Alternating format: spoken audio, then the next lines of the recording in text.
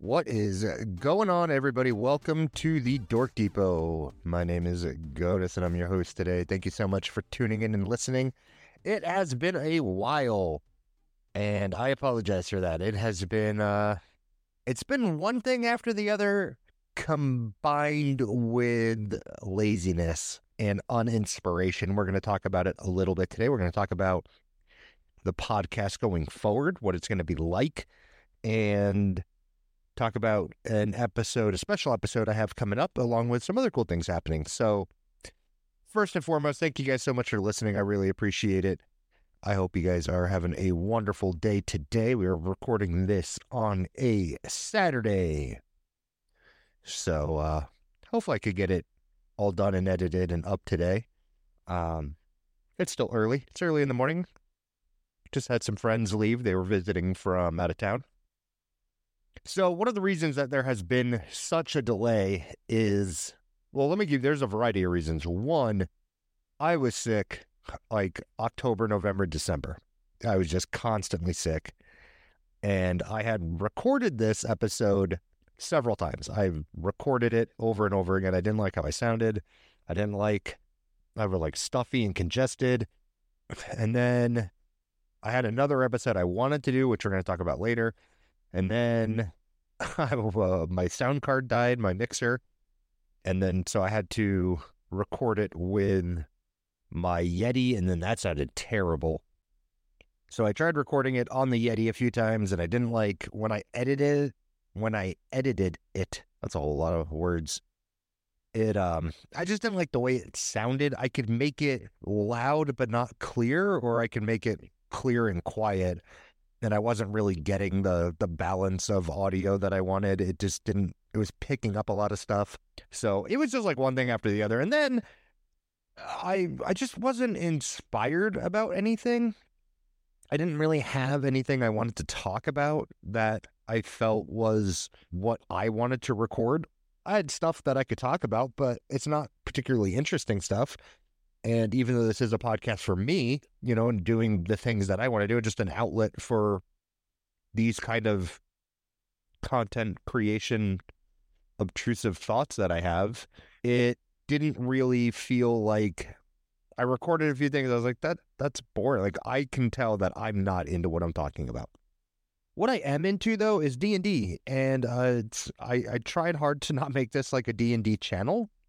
But that's a really big part of my life, and it's something I really enjoy. And I'm actually in the process of finishing up some homebrew for, I would say, a sandbox campaign. It might be, yeah, it's a sandbox campaign. It just is.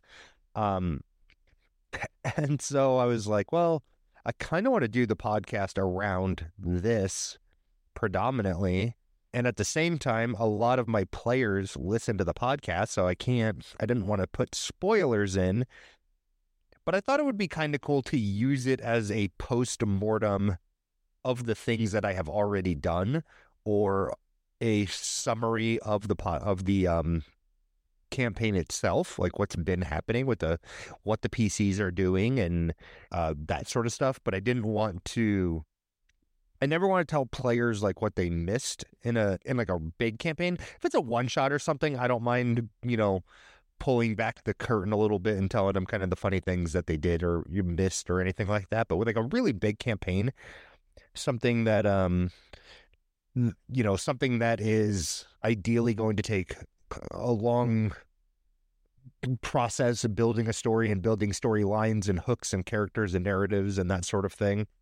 I want to keep those secrets always to myself. Maybe if the campaign ends, I'll, do a podcast about some of the key things that they missed. And then additionally, I kind of want to get a Baldur's Gate 3 playthrough done. I had one that I was doing with my friends, and one of them was just having PC issues in Act 3. Now, I know the latest patch just created a lot of performance improvements for Act 3 specifically. And then another friend just kind of stopped playing, just kind of got burnt out with it. So as much as I love that character that I was playing, I want to do a solo playthrough where I'm a little in better control of the narratives. So that would be something else that I'll probably talk about, but we're still going to talk about other things. And in fact, let me talk to you guys about what I have planned for the next episode or the episode after. It'll be one of the two, ideally, fingers crossed. So, Nettie and I have put together a really cool anime episode, and anime, like top fives, top tens. We're going to talk about opening soundtracks. We're going to talk about anime tropes we love and hate. We're going to probably talk about some controversial anime opinions, some animes to get into for newbies into the anime genre. Nettie is like the anime manga expert. She has probably forgotten more about anime than I'll ever remember or watch. So there's nobody that was better suited to the task than Nettie. So excited to be doing an episode with her. We just got to get a day where we both have a little bit of free time where we can record and we're not busy doing other things. And to complicate that, Hermitcraft Season 10 just started, so we're very excited about that. And a lot of our time has gone to watching Hermitcraft. So going into this homebrew campaign, I had a very loose premise of what I wanted, and I'll give you the rundown of what it is. I'm actually going to pull it. So the player characters involved are my friends Corbin, Ronnie, Jordan, Godo, and Nettie. So 5 of my very, very bestest friends. And it's going to be 5e, D&D 5e. I do tweak a handful of rules, and I'll talk about those, the home rules that I'm going to be using, and some of the inspirations where those come from. In fact, if you listen to the podcast, you probably know where some of them have come from, because I did an episode of Baldur's Gate 3 rules that I liked and didn't like that I would incorporate or not incorporate into my campaign. So I kind of have a running list of that. So the premise is they are on Toril, the land where Faerun is from, the Sword Coast, Baldur's Gate, everybody kind of knows that area, but I have shifted them in an entirely different continent. And in the Adventuring Guide to the Sword Coast, there is information on Toril that basically states there's a lot of unexplored area. So being able to create a custom continent to put people on is very doable.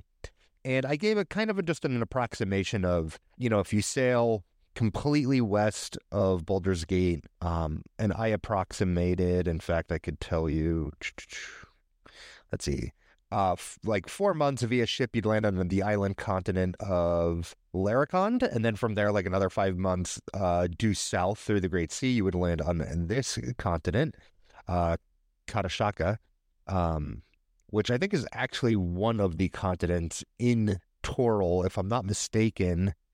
I've just repurposed it a little bit. And that's the beauty of Homebrew. I think Homebrew, especially for novice DMs, which is what I'd consider myself, is overwhelming. And I don't think it's necessarily a good idea to homebrew everything. So I wanted to borrow as much of the groundwork that was already done by Wizards of the Coast. So the planes of existence is done. The gods are done. The religions are done.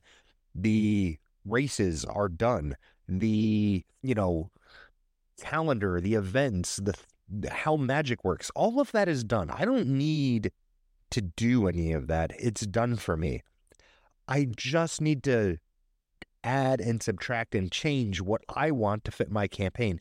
And I don't need to have a reason for anything other than this is, how it is on this landmass. That was one of the reasons that I did this. I'm going to tell you the grave mistake I made in prepping this homebrew and doing this homebrew that caused me to make these decisions. So you could learn from those. I added a religion that I wanted to have in here, the religion of Manath, the Manathian religion, based off of a saint from 2,000 years ago or so, 3,000 years ago, and kind of gave it a lore that I wanted. And then I created this continent, which is a fairly large, but, not overly populated landmass. And I created these 5 regions, were all individual countries. And then those 5 regions became one country, the central country of the 5. So it's basically you have one in the middle, and then you literally have like one to the north, one to the west, one to the south, and one to the east.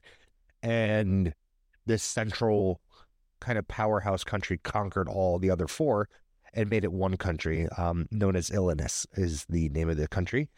And Illinois is been at war for a long time with a neighboring country now. Having really just secured its own borders of conquering these 4 regions. They're off to the next kind of area to conquer. It didn't go well. It was a very drawn out 50-year war. And, in those 50 years fighting, you lose a lot of stability internally, just like any country would go through. And there are, you have these 5 regions. While it's one country, each region kind of has their own duke or duchess that runs the region, just because it's too much land to manage just by one king, essentially. And it also gave those regions, a feeling of like their own independence, even though they're all conquered and they're all part of Illinois. And each region is kind of known for something. So, the region to the north is known for its magic and its magic users. It's the smallest in area. The region to the west, Garland, is known for its trade empire, its merchant economy. The region to the south, Limbury, is known for its religion, Minath, and it's kind of like this holy land.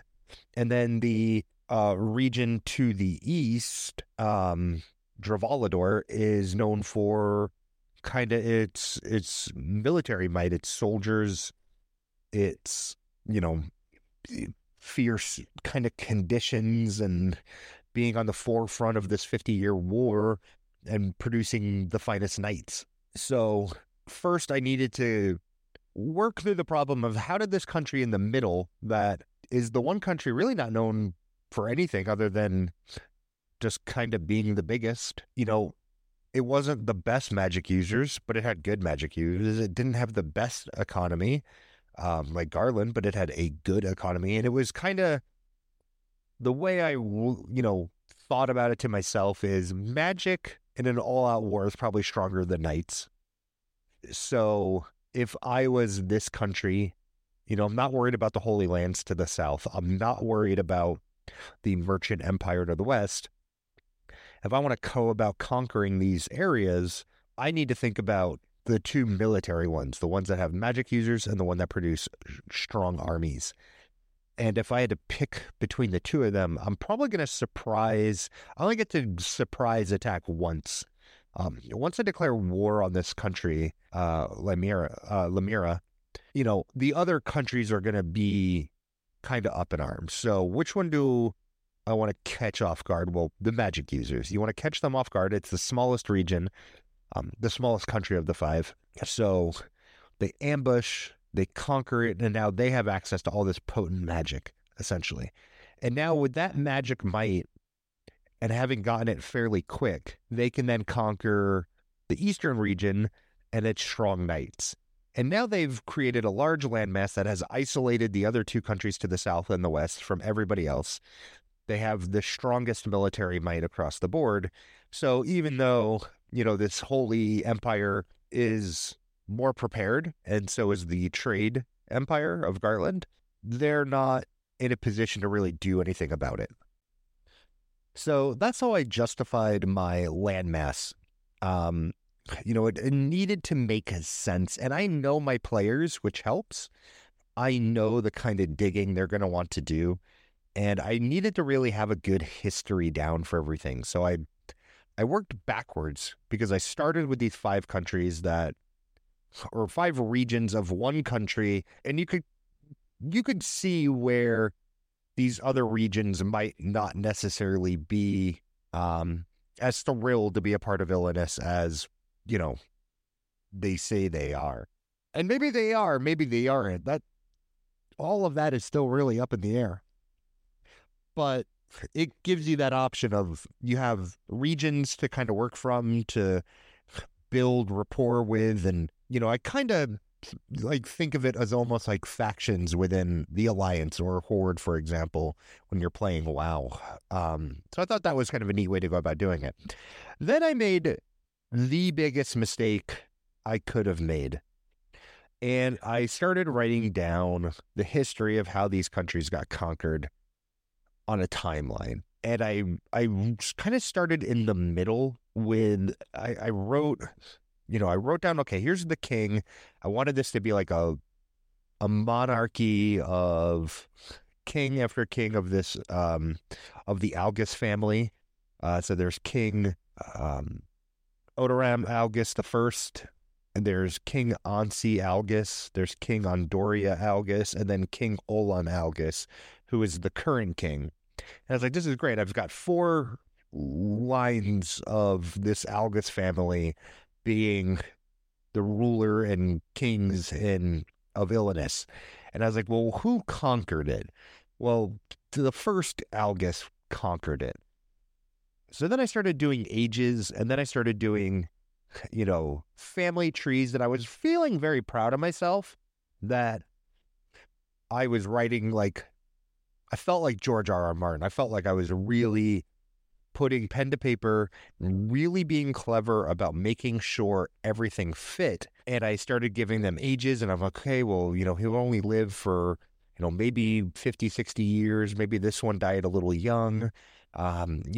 This one maybe had 2 kids and they're this old now, and then he got married here. And what I knew that I wanted more than anything was a situation, and I didn't even think about House of the Dragons at the time. I was actually thinking off of another story that's much, much older to me. Just older than House of the Dragons in terms of when it was actually published and when I consumed it. And I'm not going to say what it is because I don't want to give any information to my players. But I wanted a very similar situation to what ended up having happen in House of the Dragons, and I didn't realize that I was doing it. And what I wanted was, I wanted the king to have a wife who gave him a daughter, and that daughter was old, 16, 17, 18, 19, somewhere in there, and was going to inherit the kingdom because he had no son. And in a very old age, his wife managed to give him a son. And so I started doing that, and every time I started doing it and then working backwards, I couldn't come up with a feasible way that she gave birth to both kids without her being extremely old when she had the second, or extremely uncomfortably young when she had the first. And then I was like, well, I'll just scale the king back. I'll just make the king younger. But then it didn't make sense with the previous king. Then I had to bring him back. And then it didn't make sense with the next king. And then I kept shifting. I kept chasing my own work, where there was probably better ways to go about doing it. And then all of it was, I'll still tell you the big mistake that I have yet to make, I did make, I've yet to tell you. So I started doing all that. And then I realized, I'm overcomplicating this. Why not just do, his wife gave him a daughter and she passed, and then he remarried a younger woman, which is not unlike a king to do at all, and she gave him a son. And then I put that down. I'm feeling very proud about this story, and I'm reading it and I'm like, holy shit, I just rewrote House of the Dragons. I just literally took House of the Dragons from the show, from the book, and I literally just made Allison Hightower, and I was feeling really down on myself. So then I started thinking about maybe ways to, I didn't want to feel like I was copying that directly. I wanted my twist on it. So I started thinking about ways to make it interesting. How could I make this a little more intricate? So I made them sisters. I made the wife sisters. He married one woman, she passed, and then he married the younger sister. And the younger sister gave him a son when the older sister couldn't. But then I started thinking about all the great dynamics that you have there. Was the older sister, jealous? Did she hate her older sister? Or the younger sister hate her older sister? Did they love each other? Does she feel terrible that she put her niece and now her stepdaughter in this position. So there's a lot of great things that can come of this that I haven't decided what's going to happen.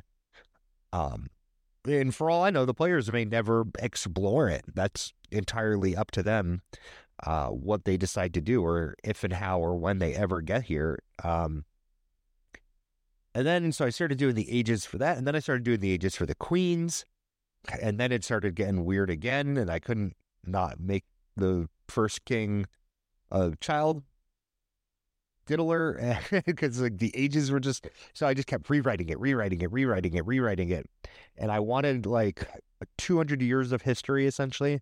But like 200 years is good. 200 years is just when things start getting a little foggy, even in text, things start getting misinterpreted, and the tales start to get grander and grander over the years of being telephoned. And the other big central part of this that I really wanted to play a part in the campaign was the Manathian religion. And I wanted that Manathian religion to be like 2,000 years old, 3,000 years old tops. And I was like, okay, 3,000 years is a long time from this lineage. So I'm really safe there.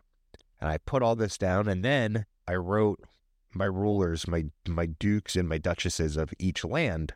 And I started putting them down, and I had some general ideas what I wanted, but I wanted to get my players involved. So I had them roll on tables for races and genders. And then I had them give me letters for names. And I was like, this is cool, because they're building an NPC. They don't really know who it is. But when they get to it, they might be like, oh, didn't I roll an orc, a half orc female whose initials were LE, and like here it is. This is my NPC that I helped make. And I thought that would be really cool. And so I started putting them down, and then one of the leaders was an elf. And I realized at that point, I've made a grave mistake, because I did all of my lineage and all of my history and all of my forgotten history around humans. And I forgot that there are races in D&D that live for hundreds and hundreds of years. And it undermined everything that I did for very specific reasons. Because the tales of old and the truths behind them are only interesting if you're not sure what's what. But when you have an elf whose dad was there and just told him what happened, he's like, oh yeah, this is what happened. It loses a lot of that luster. So then I had this precarious situation of, oh my God, do I rewrite everything? Or do I take what I have, which is what I want, and make it work? I was like, well, I could just make everybody human. What if they were all just humans? I was like, well, that's interesting. My players might find that a little boring, though. If every NPC is a human, it just kind of comes across as lazy, which at that time, it literally was laziness to justify why every leader is a human, every king was a human, all the people in power were humans. Every NPC that I wrote from the top down, starting at the top, were all humans. Well, shit. Now what do I do? And then I was like, well, my players are going to want to be, they're not going to want to play humans. And then that's what kind of inspired me. What if, and this is the way I solved the problem, maybe this will help you with your homebrew or maybe a problem you have. Who says that humans in Toril are perfect? And we know they're not. What if this country, being as isolated as it is, this continent being as isolated as it is, what if they're just kind of racist? What if they just don't like other races? Maybe that had something to do with, the Algus's family's coming of power. Maybe that had something to do with why he attacked the other regions. Maybe they just didn't trust the other races. Maybe the other races were responsible for something, and humans kind of banded together to push the other races out. What would that look like in a campaign where your player characters aren't well received by anyone because of their race? And I thought, well, that's cool. It's a cool dynamic, but now I'm just making the real world, and that's what, my players are going to want to escape. They don't want to deal with racism in their campaign. Not that I think the trope would bother them, but it might make it hard to really lose yourself in the character. So then I had to start thinking about ways to incorporate other races, but justify why they weren't a lot and put it in with everything else. And I already had this 50-year war. And that's when I came up with my solution, which is the country was racist. The old kings hated other races and really made an effort to push them out of their lands. Now, they didn't outright decry other races, but they made it very hard on other races to live there. They were taxed more. They were given less. They were, very few positions of power or leadership available to them, even in local levels. If they started their own colonies, they were, maybe treated as rebels more than, refugees. And what would that look like? Okay, now they're refugees. Maybe they're going to this other country, or maybe they're, trying to leave or trying to stay or find their place. And then this war breaks out, this 50-year war for a king who is only 65. So that means he was 15 when it started, because at the start of the campaign, the war had just ended. So the king was only 15 when the war started. That means his father was in power. So maybe the father was, which would have been King Andoria, Algus. Maybe he was the first one to be like, maybe we've been a little too hard on these other races. And, he started this war with a neighboring country and it didn't go the way he thought, where the August family had previously conquered easily. He's finding that it's not so easy to do it nowadays. And maybe in an effort to bolster his army strength and bolster his economy, he starts reducing those restrictions and kind of telling the other regions to be more accommodating. And then, the new king takes over, and he had maybe been fighting in the 50-year war. I don't have his backstory done yet, so I don't know. But I'm just off the top of my head, maybe he fought in the 50-year war, and maybe his life was saved by some of those races, or he bled with them. He has this brotherhood, and he knows that they're just like humans. They have all the same wants and desires, and to have a peaceful life and to have a home. And once he promised he was going to make things differently, so kind of a Kennedy vibe to him. And he came into power and eased those restrictions. So we're seeing this influx of new races into the country, or more of the races into the country. And that's where the player characters are there. So my biggest goof was being too one-dimensional in writing the backstory, writing the lore, writing the history. I looked at it strictly from a human perspective, and I didn't take into account the other races, which I think for most campaigns you just say, oh, well, yeah, this one is an elf and they just happen to be. But specifically for hooks in my story, I wanted this ambiguity of the past. It's an important trope within my homebrew that hopefully my players explore. Knowing them, they probably won't, and it was all for fucking nothing anyways. So that'll be my luck. And I needed to work out this problem. I didn't want to rewrite a lot of stuff. And because I kind of just kept pushing through and telling myself, okay, how does A, which is now kind of broken, fit into B, and then finding a way to make it fit. And now B is kind of broken. So how do I make B fit into C? And doing that over and over again. And then all of a sudden I have a broken alphabet, but it's the alphabet and it's in order and all the letters are there. And it took a little finagling, but we got it done. And it ended up making a really cool looking alphabet, essentially. I like where this story is starting.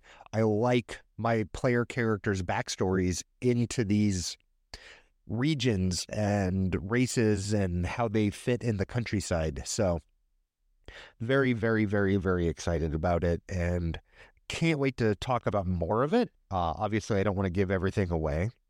And then, I started thinking, well, what if there was one or two races that maybe slipped through the cracks? Where would they be?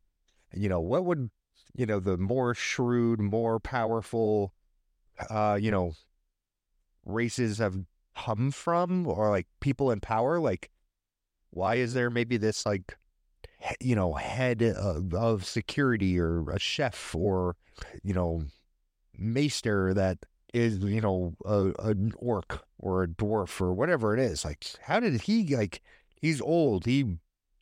Somebody had to like him. Like, why is he there? So I thought it made some interesting, like, tidbits. And by the way, that person doesn't exist. That's what's in my head about what I can do with it or could do with it. And so I wanted to give everybody a reason to be there. And I thought that was a good one. And kind of this 50-year war really depleted the country of resources. It created a lot of crime. A lot of the soldiers came back to nothing. They didn't get the welcoming that they wanted. And a lot of them turned to thievery and becoming bandits and criminals and kind of starting their own little cults and coups. As war does, it has very real side effects, especially when you don't win the war. We always talk about the winning countries, but very often is there a point of view from, the losing side.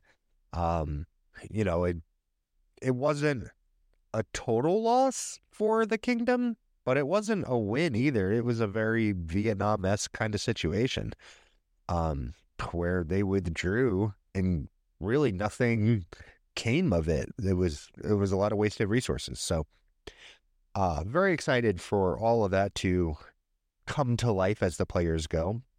And I've got some hooks kind of scattered throughout the region of things, different regions that I want.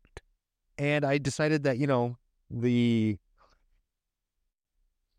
royal family, recognized what's going on, recognizes that the kingdom is not in a good place. There's a lot of discontent from the war, from the, growing number of other races that are coming into the land that, maybe some of the older humans feel are to blame for certain things or the way things are.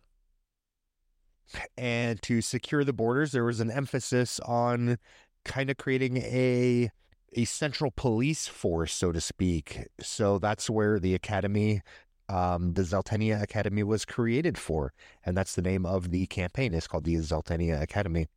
And I thought it was a really neat way to get the player characters together and give them rapport without doing, you're a band of mercenaries, you're a band of adventurers meeting at the tavern. Like, I wanted something a little different. So I said, I want to make them students. I was kind of thinking like, almost like Final Fantasy VIII in a way, like with Seed, where, they're coming to this academy for whatever reason, and their reasons are their own.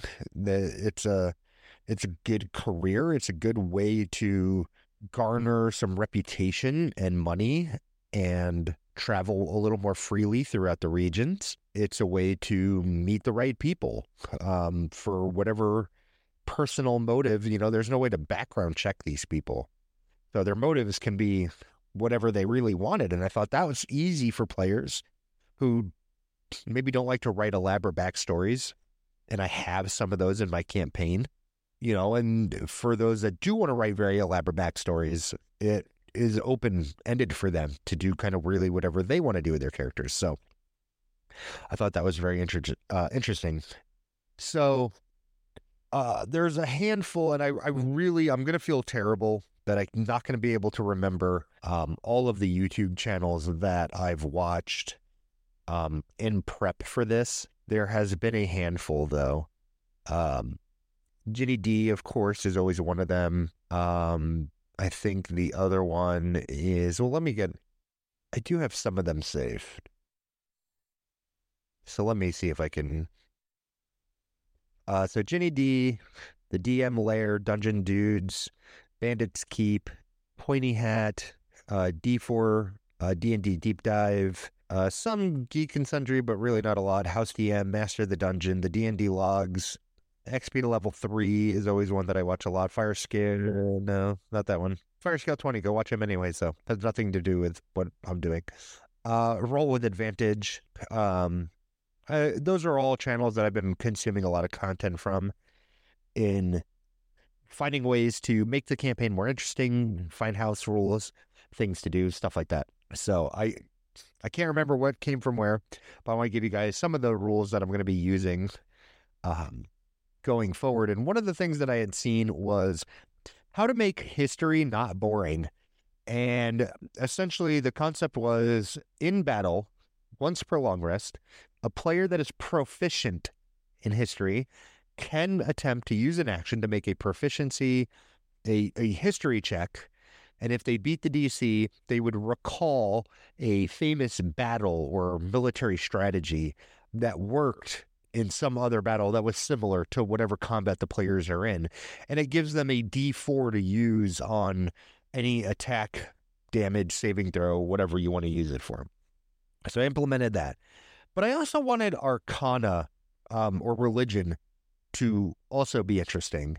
So with religion kind of having a prevalence in my campaign with this Manathian religion, and I really wanted it to be important, I also did a house rule that was kind of similar, but it's an out of combat version of that, where there's going to be lots of religious artifacts and symbols and situations that come up where the players are going to be pimped on their knowledge, which, by the way, is just it's what they call it sometimes. When they're getting pimped, they're getting grilled, tested. It's a term used in places. I promise. And so somebody proficient in religion can recall some stuff, and that would give them, I think I'm giving them a D6 for any out of combat check or saving throw, or a D4 for any out of combat check or throw, I think is what I decided on. But maybe you do inspiration, something like that. I wanted to give those skills some value, so people don't all just stack perception and investigation and deception and persuasion, which is still what my players ended up doing anyway. So thanks, guys. Appreciate it. Dicks. I'm stealing rest rules from Baldur's Gate in terms of short rests, and kind of long rest as well. I mean, long rest is once per 24 hours. You can't long rest more than that. And I will be diligent about how much time it takes for people to do things. Short rest, 2 per long rest, 30 minutes each. And max, it's just a flat 50% max HP recovery. Long rest, 100%. No rolling dice. We're not rolling hit die on short rests and long rests and stuff like that. It just takes too much time. It's not a great system. It becomes kind of pointless later on anyway. So you short rest, you get 50% of your max health back. End of discussion. Doesn't end any conditions or anything that require a long rest, to be clear. And then some of the other things I decided to do was, as I roll on through, group rolls. I'm not going to let everybody in the group roll for stuff. They can, if one person wants to check a room for hidden doors, one person can check the room for hidden doors, and if the party helps, they get to roll with advantage on their persuasion or perception check. I've been in campaigns where everybody gets a chance to find the door or decipher the puzzle or picture.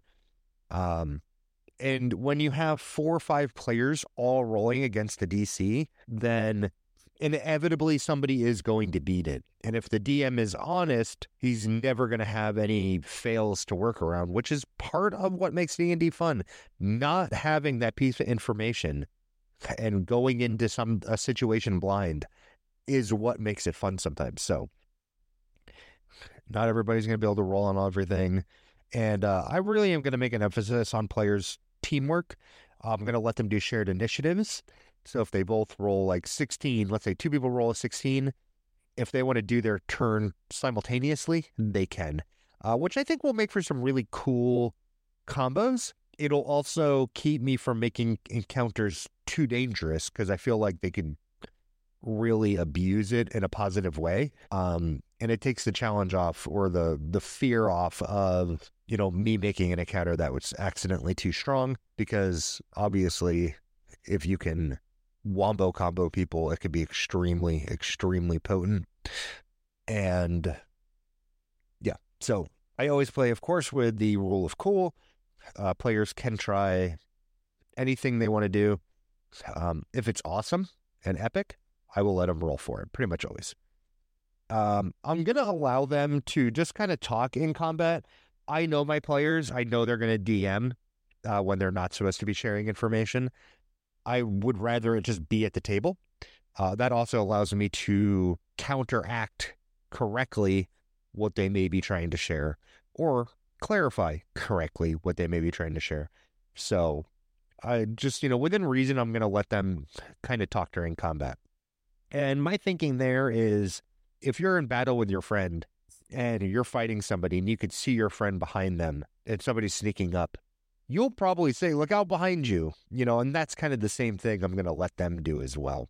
I'm not going to let them sit there and tell them everything out of a monster manual about the weaknesses because their character happened to know it. Like, no, we're not doing that shit. But I thought it might be cool to try. And, rules are always changeable. I wouldn't change them on the fly, but at the end of this session, if something doesn't work, you just evaluate it as a DM.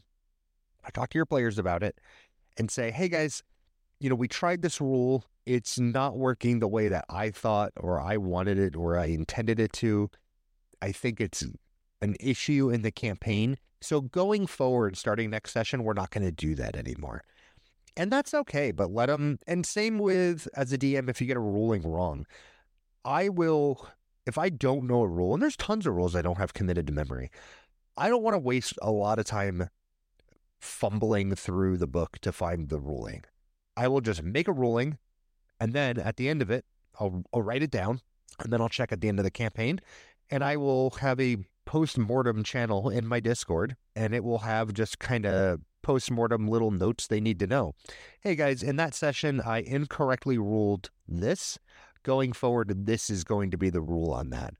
And that way, the communication's clear to your players. They know that you make mistakes. It's okay. They make mistakes too. It's okay. So I felt like that was a really good way to go about doing that. I have also decided, and this is on that note, something that may change very quickly. We'll see. I have decided to let them be G3 it in terms of bonus actions a little bit. I will let them shove grapple as a bonus action, and I will let them drink a potion as a bonus action. Now, hear me out on this. This is why I decided to do this. Shove and grapple are both very strong, but there are a lot of classes that don't really have anything to do as a bonus action, and it feels terrible feeling like you're not contributing as much as somebody else that always has a bonus action to do. Additionally, when I started this campaign, I had 4 player characters, and all 4 of them had a strength score of 8. I was not worried about them shoving or grappling anybody with very weak strength scores. So I was like, I'll give it to them. They get to try it. Rarely it will work, and they'll feel really good about it. It'll make for some cool moments very occasionally. And then I had a 5th player, Godo, you know who you are, asked to play, and I was like, no, I'm going to keep it 4. I'm going to keep it 4. And then other players are like, oh, Godo wants to play. And I'm like, I know, I feel bad. I know he loves D&D, and he's DM'd for us. And I was like, shit, I can't count out the other DM, right? Like, you got to let that guy play. So, got him in the campaign, roll up a character, and he rolled a fucking strength monster, essentially. A Goliath fighter. So, neat. He won't be able to abuse that at all. So, the good news is that he's playing a fighter, and they've got other things they could use their bonus action on, a lot cooler things as well. So, I think it'll still work okay. As far as the potion goes, if they use their action to drink a potion, they will get 100% maximum healing of the potion. So if it's like a 2d4 plus 2, they just get 10 healing if they use their action. They just roll 4s automatically, so it's 8 plus 2. If they use their bonus action, to me, the way that I think that is, like an action is like a calculated, you have time to like cast a spell, do a big maneuver, an action, something like that. I would say as an action, you could pull the potion out of your bag, uncork it, keep your eye on the battlefield while you drink this potion quickly, this vial. As a bonus action, I feel like even though in terms of time, real time, it's the same, but I feel like on the term bonus action would be something you're doing quick. Shoving, grabbing onto somebody as a bonus action. You're making your attack, you're doing your spell, and then you do this quick little rushed movement. And to me, if you're quickly just grabbing a vial of healing, like ripping the cork off and throwing it to your mouth as fast as you can, you're not going to get all of it. You might spill a little. So if you drink a potion as a bonus action, if it's a 2d4 plus 2 potion, it's 5 healing. You just get half. The maximum is 10, half is 5. And that's the way it'll be. So you could use a bonus action, you just get less of the potion. Or you could use your action, which is costly, but you get the maximum amount of healing. This also alleviates a lot of healing need for my players. Nobody has to be obligated to be a healer. And I just got to make potions a little more readily available, which one of my players did for me because they want to play an artificer. And we did some really cool homebrew stuff there that I could also talk about in this episode. Why not? I don't do any kind of flanking bonuses. I don't nitpick things or anything like that. There was somebody at my door, which is weird. I think they're selling Girl Scout cookies. I already bought some though, sorry. And if I buy them from every Girl Scout that comes by, 1, I'll be 900 pounds fatter than I already am, then 2, I'll be broke. Early bird gets the worm. What can I say, kids? Get out there early. Obviously, having fun is always the most important thing, and I'm just not going to be like hyper on top of like eating and drinking. I'm going to assume if they're in town, they have ways to eat and drink and get water and that sort of thing. If they're on the road for extended periods of time, I may make them find some water, fetch, some berries or hunt something, but I'm not going to be like, well, you had that game for 3 days. It's rotten. Like, I'm not going to be doing that shit. It's just too much to manage. It's too grindy.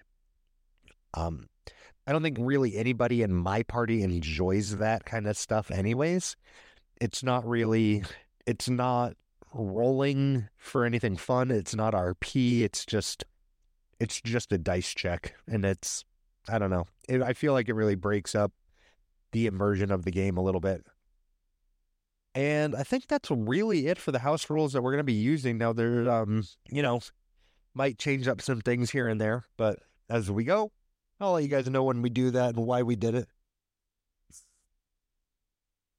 So what we decided to do for Dordan, who's actually playing a human artificer, which is kind of fun. I think that's will be an interesting thing. I'm kind of glad he did that for the party.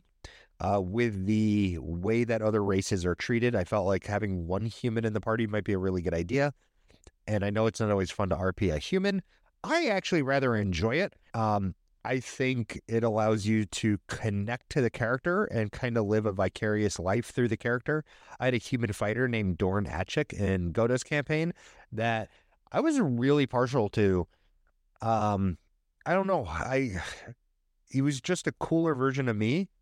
And I really gravitated towards that. I had a lot of fun. So hopefully Dordan will too. And I'm never a stickler about characters in terms of races and that sort of thing. Nettie homebrewed up a cat. She's going to be playing a talking bipedal cat that was actually a cat. Godo is playing a Goliath. Corb is playing a Fire Ganassi. And Roddy is she's playing an elf. So, I just don't, as hard as it can be to incorporate those other races, like a Goliath, like a Fire Ganassi, like a cat, a talking cat in your campaign, why not? Why can't they be there? And is that where you want to start stifling the fun of your players? That's the first thing they are going to pick out is a class and a race. And when you start telling them no to that stuff It makes it really hard. I draw a hard line on like races that have flight and really broken abilities. I probably wouldn't allow them to do that, not without some tweaking of the race. But to me, why can't there be a Fire Ganassi here? Why can't he hang out with a cat? So I encourage DMs to let your players get away with as much in terms of character design as they can, because that making that character what they want it to be is where a lot of the fun is. So Jordan came to me with this Alchemist Artificer, and they get Experimental Elixir at level 3, and we looked through it, and he kind of wanted to switch it up a little bit, so we sat for, I don't know, maybe an hour or so, going over some tables and stuff, revised tables for making potions, for throwing potions. Are they random? Could there be bad or negative effects to them? And then I just started doing some looking online, and I found a post on D&D Beyond on the Artificer forums from Demiurge Supreme. So this is from May 3rd, 2022. And he homebrewed an entire replacement for Experimental Elixir called Concoction. And beginning at 3rd level, as a bonus action, you can create an elixir or a bomb from the tables below of your choice in any empty flasks you touch. You could use this bonus action a number of times equal to your proficiency bonus plus half your level in this class rounded down, and regain all expended uses once you finish a rest. You learn how to create 4 concoctions. You gain 2 additional concoctions at 5th, 19th, 13th, and 17th level.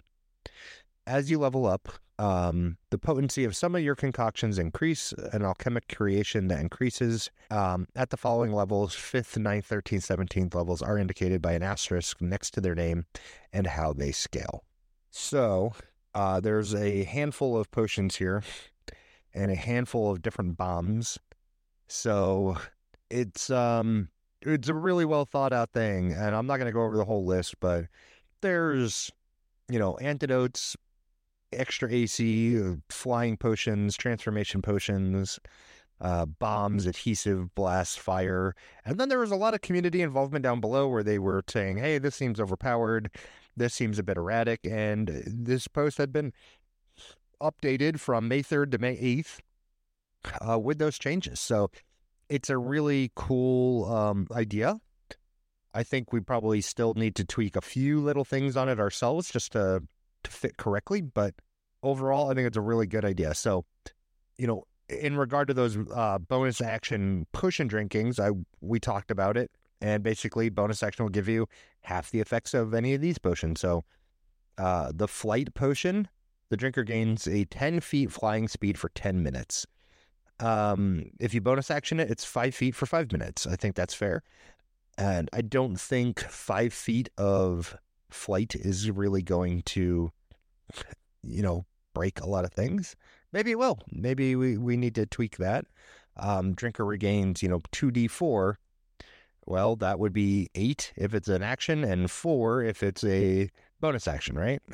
Stuff like that. So drinker gains 1 AC for 10 minutes with the resilience potion. All right, well, if you bonus action that, you gain 1 AC for 5 minutes, which is still very strong. Maybe it's 2 minutes. I don't know. Maybe we got to tweak a few of these, but there you go. That's it. That's what we're doing with that. So party composition, if you're interested, is, let me pull up their entire list. I do know it by heart, but just to make sure.